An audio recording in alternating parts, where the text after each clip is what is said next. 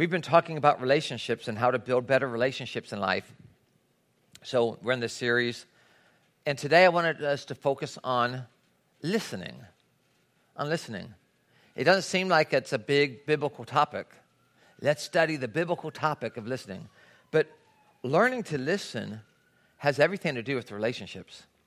One of the reasons why relationships struggle is we don't value one another's opinion. You hear people say, he never listens or she never understands. And it affects any relationship that you're in, friendship, marriage, whatever. You're going to spend 40% of your waking hours listening.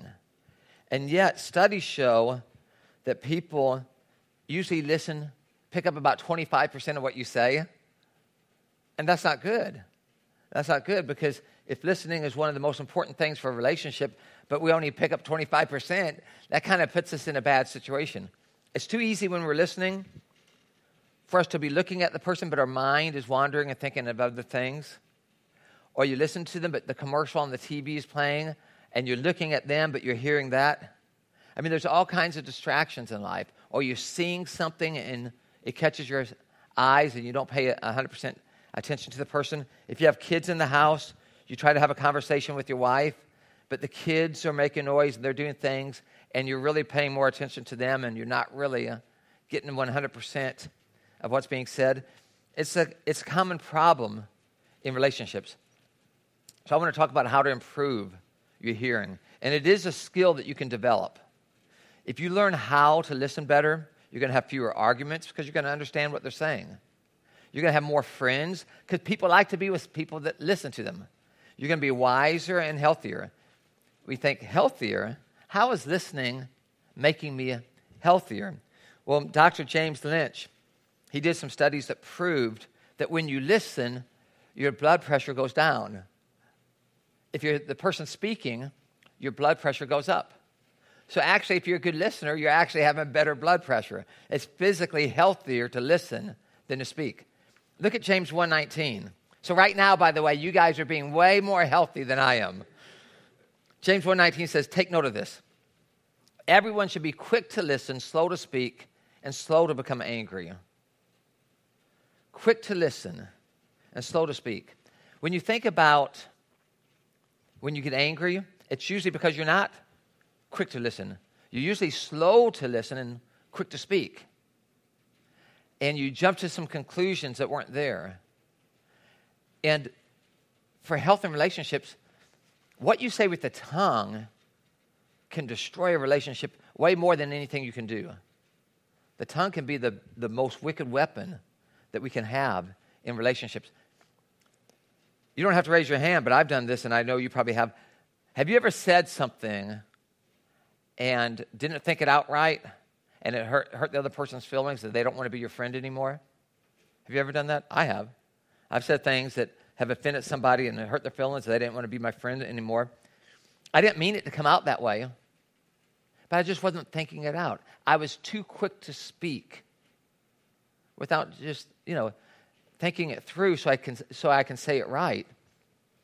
And now the friendship ends, and I regret those moments. But that's what the tongue does to you. The tongue can really mess you up. Do you know why people one of the reasons why people like to go to a bar? It's not the only reason, but one of the reasons is the bartender will usually listen to you. People want to be heard. And they like to sit there and have someone they can talk to. And the bartender's going to be nice. They kind of get paid to be nice and listen to you. And people have that desire to be heard. I read this advertisement that said, I don't know if the guy made any money, but he said he will listen to anybody. For $20, I'll listen to anybody for 20 minutes. $1 a minute. I bet you people called him.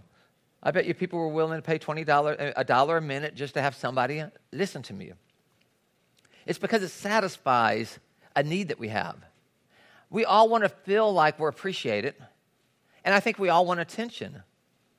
And we want to be able to talk to that person that we love and feel like they're into what we're saying.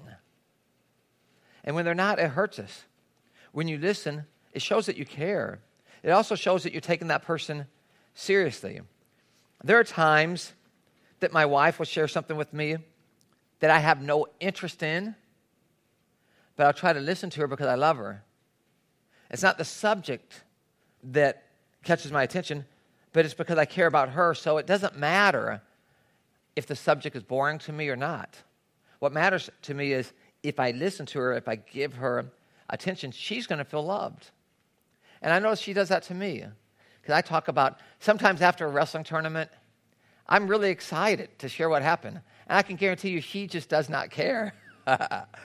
But she's nice, and she listens. She's just humoring me, waiting until it's done so we can get to the real conversation. But it makes me feel important because I'm excited about it, so she listens. And it makes you feel loved. It makes you feel appreciated. It makes you feel that I matter. And when she's with the kids, a lot of times she's with the kids all day, and I'm at work all day. And I come home, and she can't wait to have adult conversation. It's not that she hasn't been talking all day, but she's been talking to a baby and a 4-year-old. And to finally have an adult that I can have conversation with, it means a lot to her. And I'm usually tired because while she hasn't had adult conversation, with my job, I've been having hour after hour of adult conversation, and I've already run out of my words. They say the average man speaks 9,000 words a day. The average woman speaks 15,000 words a day. That means I've already spent my 9,000 words. I come home, and she's got 6,000 more. And I'm already done. So it can create conflict. So I've learned I'm going to listen to her. I'm going to listen to her and let her talk about what's going on and talk about what happened to the kids and listen. And I'm going to be interested, not because I'm necessarily interested about what happened with the kids. It's because I'm interested in her. I care about her. I want her to know that I take her seriously, that I love her. And it has everything to do with the success of our marriage. You know, that type of, when you feel loved in that way, it makes your marriage great. Listening in your notes. Listening is loving. Listening is loving. You can write that out. If you love someone, you're going to listen to them. Paul Tournier said, it's impossible to overemphasize the immense need of human beings to really be listened to. He recognizes that as a sociologist that you need to be listened to. People need to be heard.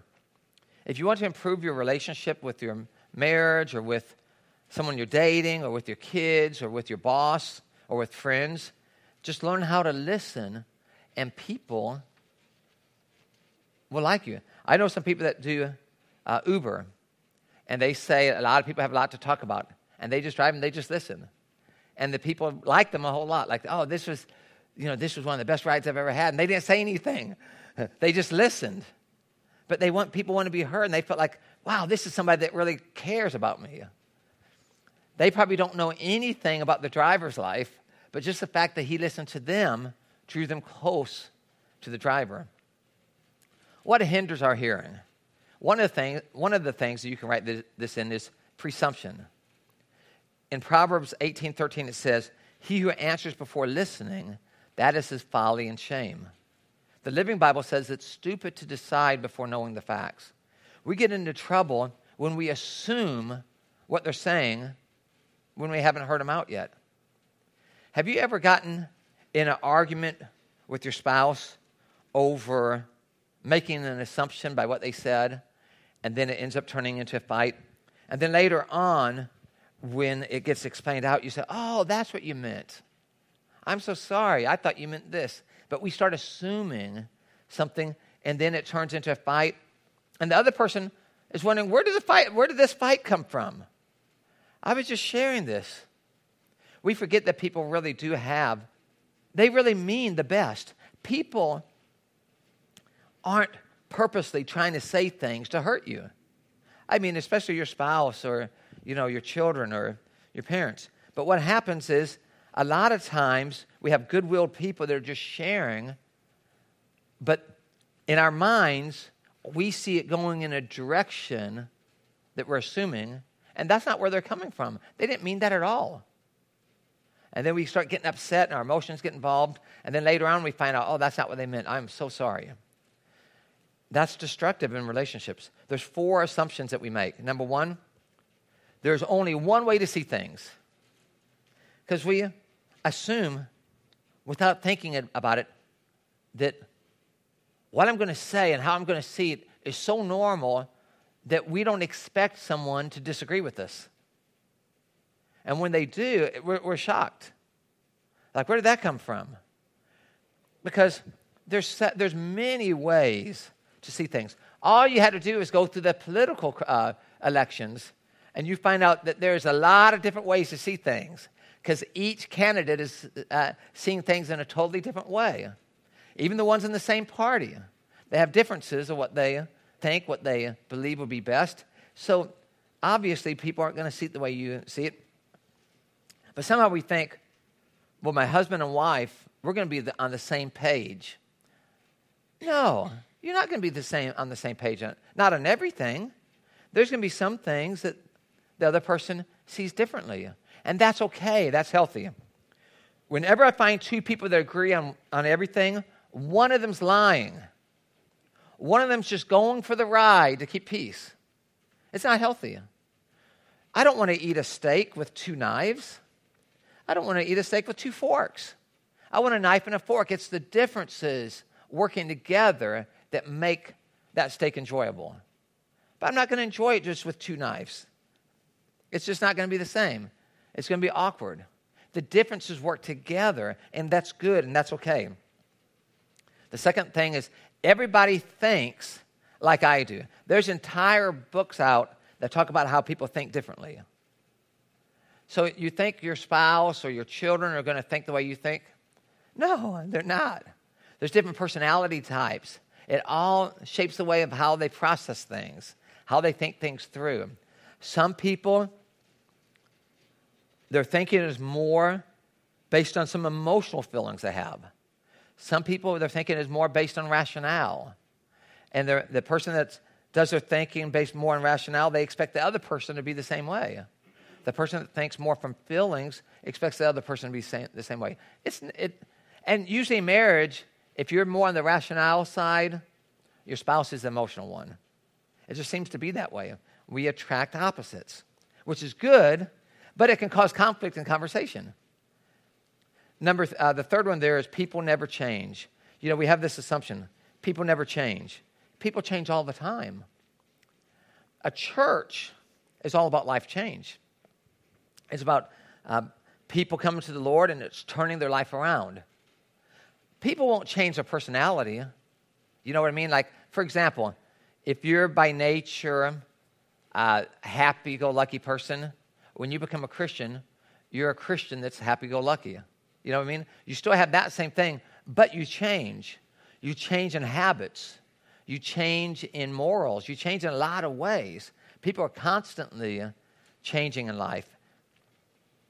I have the same personality that I had when I was 20.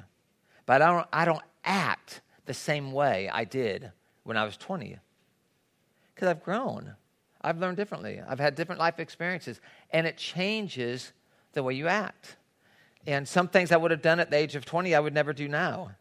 Some of the things I do now, I would never have done at the age of 20. Another assumption that we make is I can figure out your motives. Like we know what they're thinking. And we can't. You know, I can't figure out my own motives half the time. How am I going to figure out your motives if I can't figure out my own motives? So, with life, don't start thinking that you know what they're thinking, because you don't. God knows. Only God knows.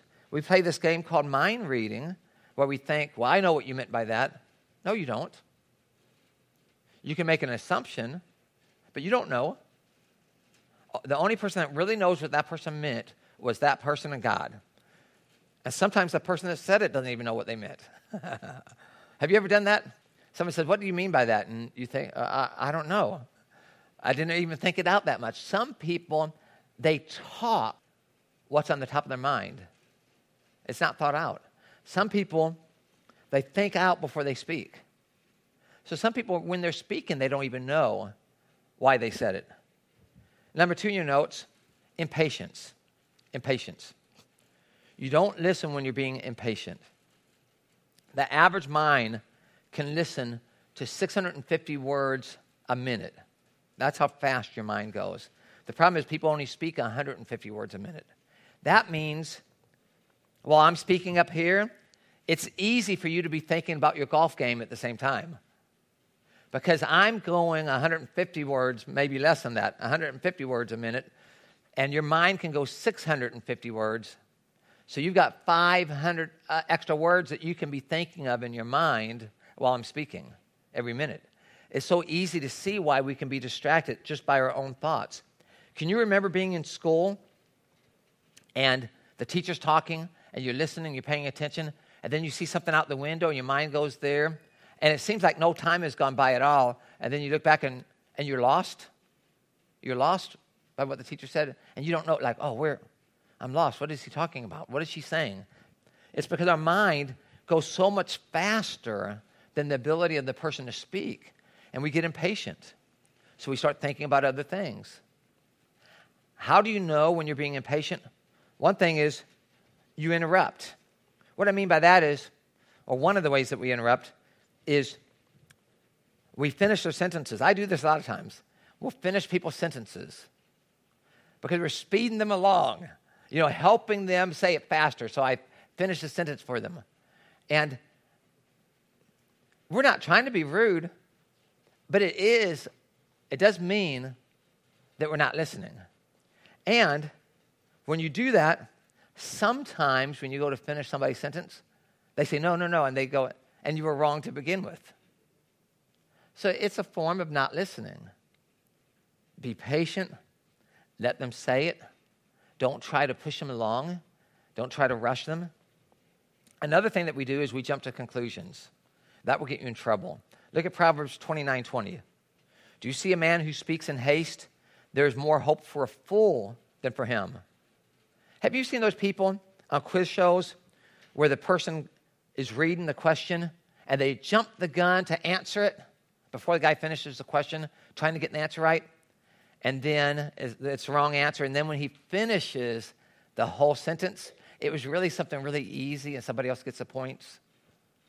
Because what happens is we're speaking in haste. We're speaking before we're hearing it all, and that person jumped to a conclusion. He thought the quiz show was going in this direction, the question, and it wasn't. And he ends up maybe losing. Proverbs 19:11.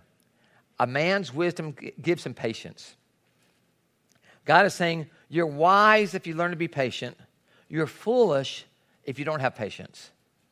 So how do I show wisdom to people around me? If not that the goal of wisdom is to let me show you that I'm wise, but how do you show wisdom to people around you?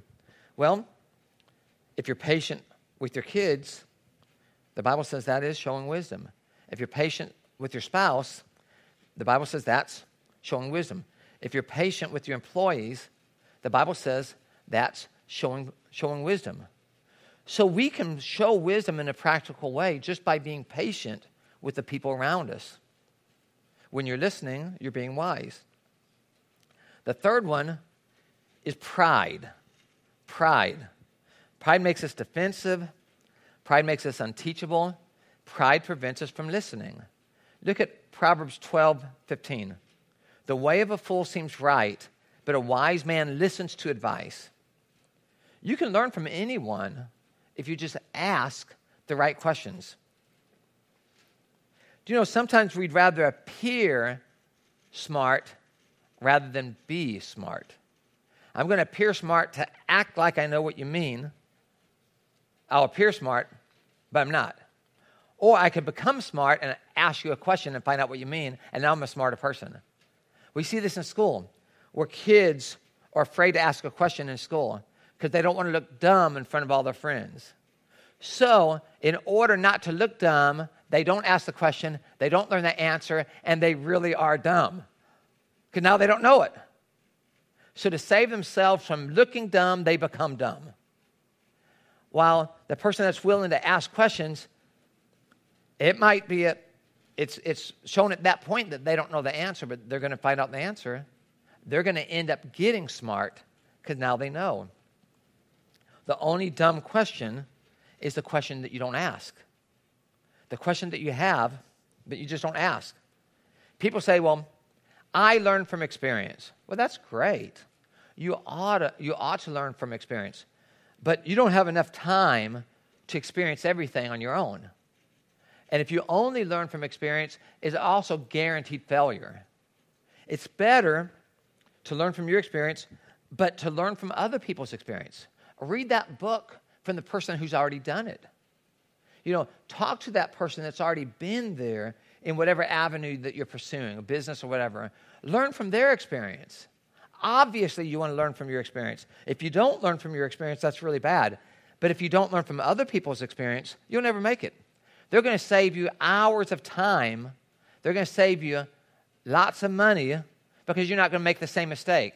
As you talk to them and you get their experience, you say, oh, wow, I didn't know that.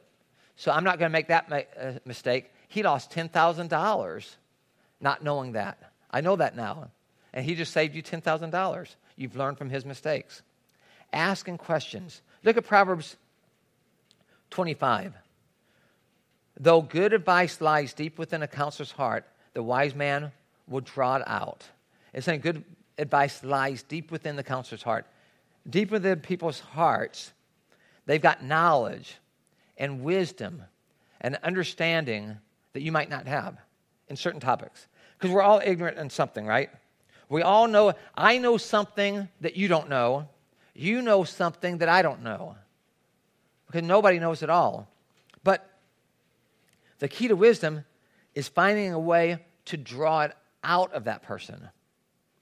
And how do you do that? If you can learn the right way to ask questions, it's amazing what you can learn from other people. We'll sometimes go to conferences as a church, and I'll try to get with a key speaker that spoke. And I'll go up to them and talk to them and ask them questions and stuff.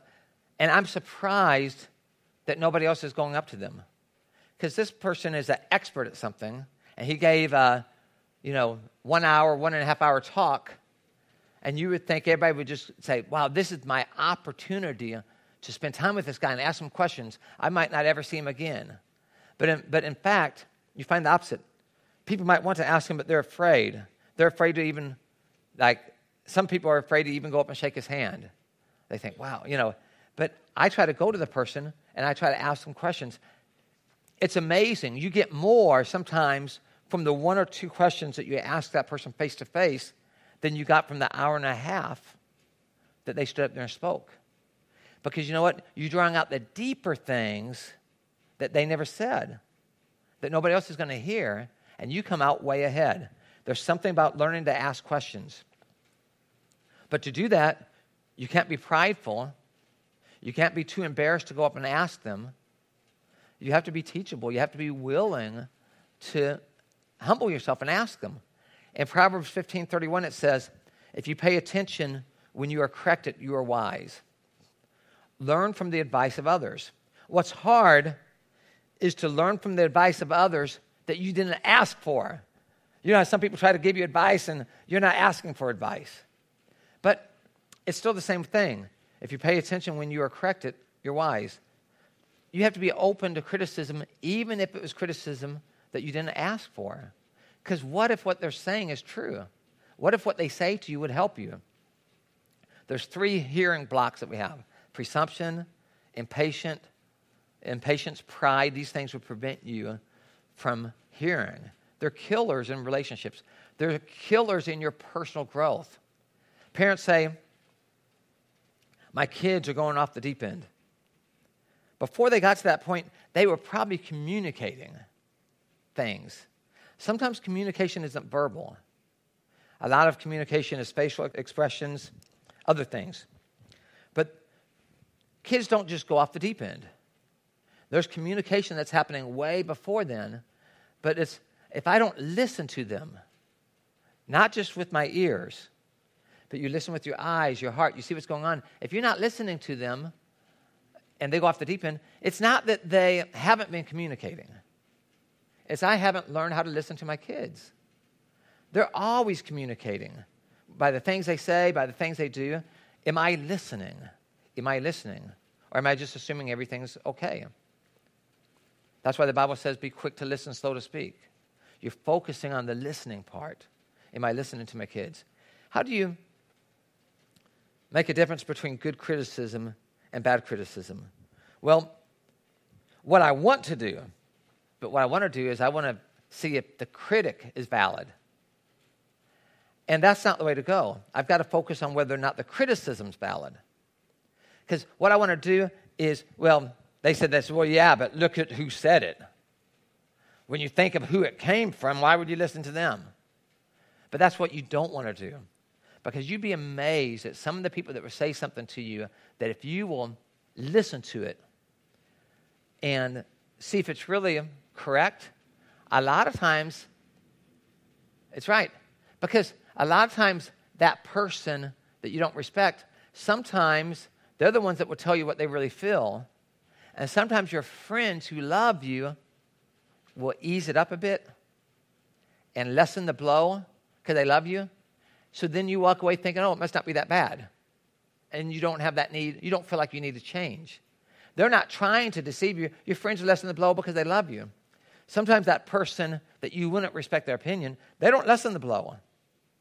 They don't care how you feel about it. And that's usually the person that you might want to listen to. They're more apt to tell you what it's really like, even though the person that everything in you wants to discard what they would say because of who they are. So focus on the criticism, not the critic. Because the critic might be your best friend, but the criticism might be wrong. The critic might be your enemy, but the criticism's right. So focus on the criticism. That's what matters. Is what this person's saying to me correct? Not everything that they say is correct. But I'll tell you this in marriage. What I've learned is in marriage, people are with each other 24/7. Well, I mean, you go to work and stuff, but you're with each other all the time. Here's what I've learned about marriage. If your spouse says something to you, it's probably 100% correct. If your spouse says something like, you're not a good listener, it's probably 100% correct. If your spouse says something like, you get angry too easily, it's probably 100% correct. If your spouse says something like, things like that. Now, if your spouse says something like, I think we could save more money with this loan over that loan, I'm not talking about stuff like that. I'm not saying that everybody's 100% correct on those type of things, but those relational things. Because your spouse will tell you because they finally get so irritated or hurt by it that they speak up. But your friends don't have to go home with you and live with you, so they won't say anything. And because they know that they can leave you. They can go back home and then not have to deal with it till the next day. So listen to your spouse. If your spouse says you're too sensitive, you're probably too sensitive. If your spouse says, I talk to you and it seems like your mind's in 1,000 places, it's probably because your mind's in 1,000 places. They're seeing it. So listen to your spouse. They're the best critic you have. They're like looking in a mirror. If I'm looking in a mirror, and if I had if I had a smudge smeared on my face, and I walk in the mirror, and I see it, I'm going to think, oh no, I want to wipe that off. And if I have smudge on my face, and I'm walking down the street, and you walked up to me and said, Jimmy, you've got smudge on your face. I don't say this. Why can't you accept me the way I am? You're always criticizing me. It doesn't matter where I walk, you find something wrong. That's what we want to say to our spouse. Instead of saying thank you and wiping the smudge off your face. If there's smudge on my face, I'd be grateful. We have smudge on our character sometimes on how we react to people, and we need to tell our spouse, thank you for letting me know, and then we need to wash that smudge off of our face. They're saying what everybody else wants to tell us, but nobody else is going to tell us like your spouse will. So critics are doing you a favor. Here's what happens in marriage is even though your spouse is doing you a favor, it's easy to be turned off sometimes by how they say it. I say sometimes the critic is the lawyer. You can fill that in. Sometimes the person wants to build a case against you, call in all the witnesses, submit all the evidence, cross-examine you, and argue with you to prove that you're wrong. Okay, criticism's good. But if you're the critic in the marriage, don't be the lawyer. Don't be the lawyer. Just speak the truth in a loving way. The second one is the theologian. Some of you say, yeah, I married the theologian. What does a theologian do? They take the Bible to prove to you how wrong you are. I'm going to beat you to death with this Bible. And God says this and God says that. Pow, pow, pow, pow. No one wants to be married to that. So is the Bible true? Yeah, but don't use the Bible to beat somebody over their head. That's not the way to do it. So when you give criticism, speak the truth in love. Don't be the theologian. Don't use the Bible to whack them around. The other thing is, sometimes you're married to the historian. What's a historian one? They study history, and they can remember everything you've done wrong for the last 20 years. They've got a historical record of everything. They're a great historian. They can tell you everything about it. They know the details. When you're correcting somebody, don't be the historian. Nobody wants to be married to that. Nobody wants to hear a history of, and you did this and you did that. No, you deal with those things back at that time, and then you put it behind you. The other thing is, you have the psychologist. Some of you are married to the psychologist. They love to analyze you, and I know why you were doing this, and you were doing this because of this and this, and it's condescending. When you start telling me you know why I did this, you don't know anything about why I did that. It's very condescending when you try to be the psychologist in the marriage. Don't do that with anybody. Don't take that approach. What you do as a critic is in a loving way you speak the truth. And you know what? When you speak the truth in a loving way, that hurts already. That hurts. Because why? We want our spouse to think that we're perfect. We know that we're not, but we want them to. So it hurts if Tanya tells me in a loving way what I'm doing that's not good. It hurts. Because I want Tanya to think I'm great. But if she's being a theologian, if she's being the psychologist to me, if she's being the lawyer to me in these things, it makes it more like a fight. It makes it more like you can start feeling bitter toward that person for sharing you good advice. So it's hard to hear it anyway. So when you share it, just speak the truth in a loving way if you have to be the critic. There's 3 hearing aids that will improve your hearing. I want to be a good listener. How? Number 1, listen with your eyes. 80% of conversation is nonverbal. It's facial expressions, body language. In Mark 10:21, it said Jesus looked at him and loved him.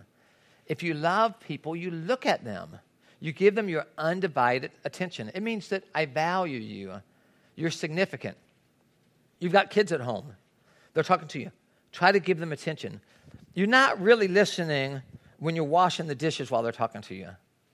Or you're not really listening, when you're reading the newspaper while they're talking to you. Okay? If you need to wash the dishes, then politely say, hey, give me 5 minutes and finish washing the dishes or whatever you have to do. But your kids need you to look at them. They want to feel like they can talk to mom. They want to feel like they can talk to dad, and that mom and dad are paying attention because they matter. Likewise, your spouse wants to feel that way. When you have to talk to each other, turn the TV off. Turn the TV off. Or say, can we talk after the game?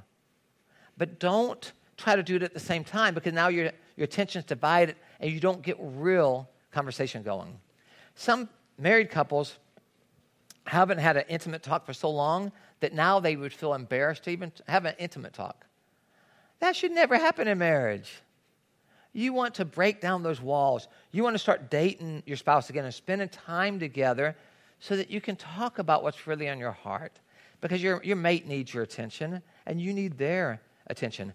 I found too many times in marriages, if they're not getting positive attention, they'll get your attention through a negative form. With kids, if they're not getting positive attention, believe me, they'll find a negative way to get attention. Jesus looked at him and loved him. There's something about looking at them that makes them feel loved. Also, listen with your heart. Sometimes your heart is seeing things that are happening in spite of what the person is saying. A good example of this is in John chapter 4. There's a woman at the well, and she comes out to the well, and it's in the midday, in the heat of the day. Culturally, that would never happen. In their culture, all the women come out in the morning to get water and stuff before it gets hot. They all get out there, and they hang out together, and they're having fun together. But the average in those cultures, if a woman was a prostitute, for example, she would not go out with the women in the morning. because all the women hated her because she's maybe sleeping with some of their husbands and stuff. So they would actually pick up stones and try to stone her. So she would stay away from all the other women. Okay?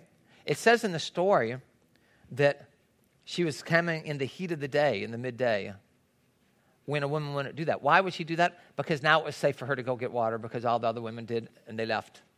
So, though they're talking, he already sees things. He's seeing something with his heart. What is he looking for? He's looking for the hurt. Everybody has a hurt.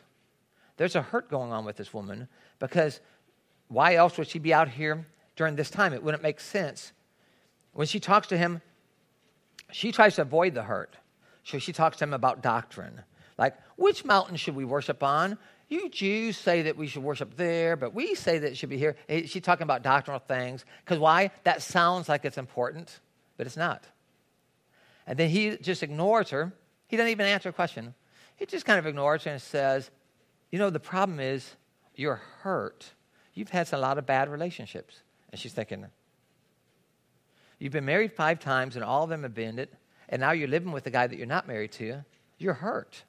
And what he does is he reaches out and discovers what her hurt is and brings healing into her life, ends up drawing her to him in faith. She ends up becoming a voice for him in the whole town of, I met a man that knew everything about my life. I met the Messiah. And she ends up becoming a follower of him, and a witness for what he can do in your life. But how did he get there? He reached her hurt. What he didn't do is, you dirty sinner, let me kick you while you're down. What he did is he loved her. In spite of what society was treating her like, he loved her. He showed her respect. He reached out to her. He cared when nobody else cared. And she ended up becoming a follower of Christ. Like I said, she went out, and when she talked in the town about him, it says the whole town came out to meet Jesus. They were so stunned by what this woman was saying, which means those same women that didn't want anything to do with her came out to see this guy that affected this woman's life. Man, if he can change her, whoa, there's something about this guy. So they came out.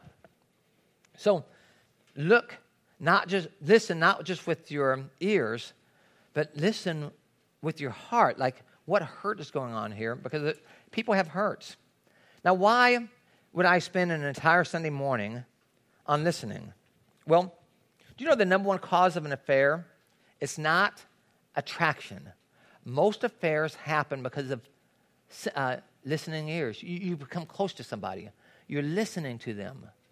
It's more emotional. And you say, if you want to reach a man's heart, listen to him. They say, how do you reach a man's heart? Is through his stomach, you know? That's what they say. It's not true. But you listen.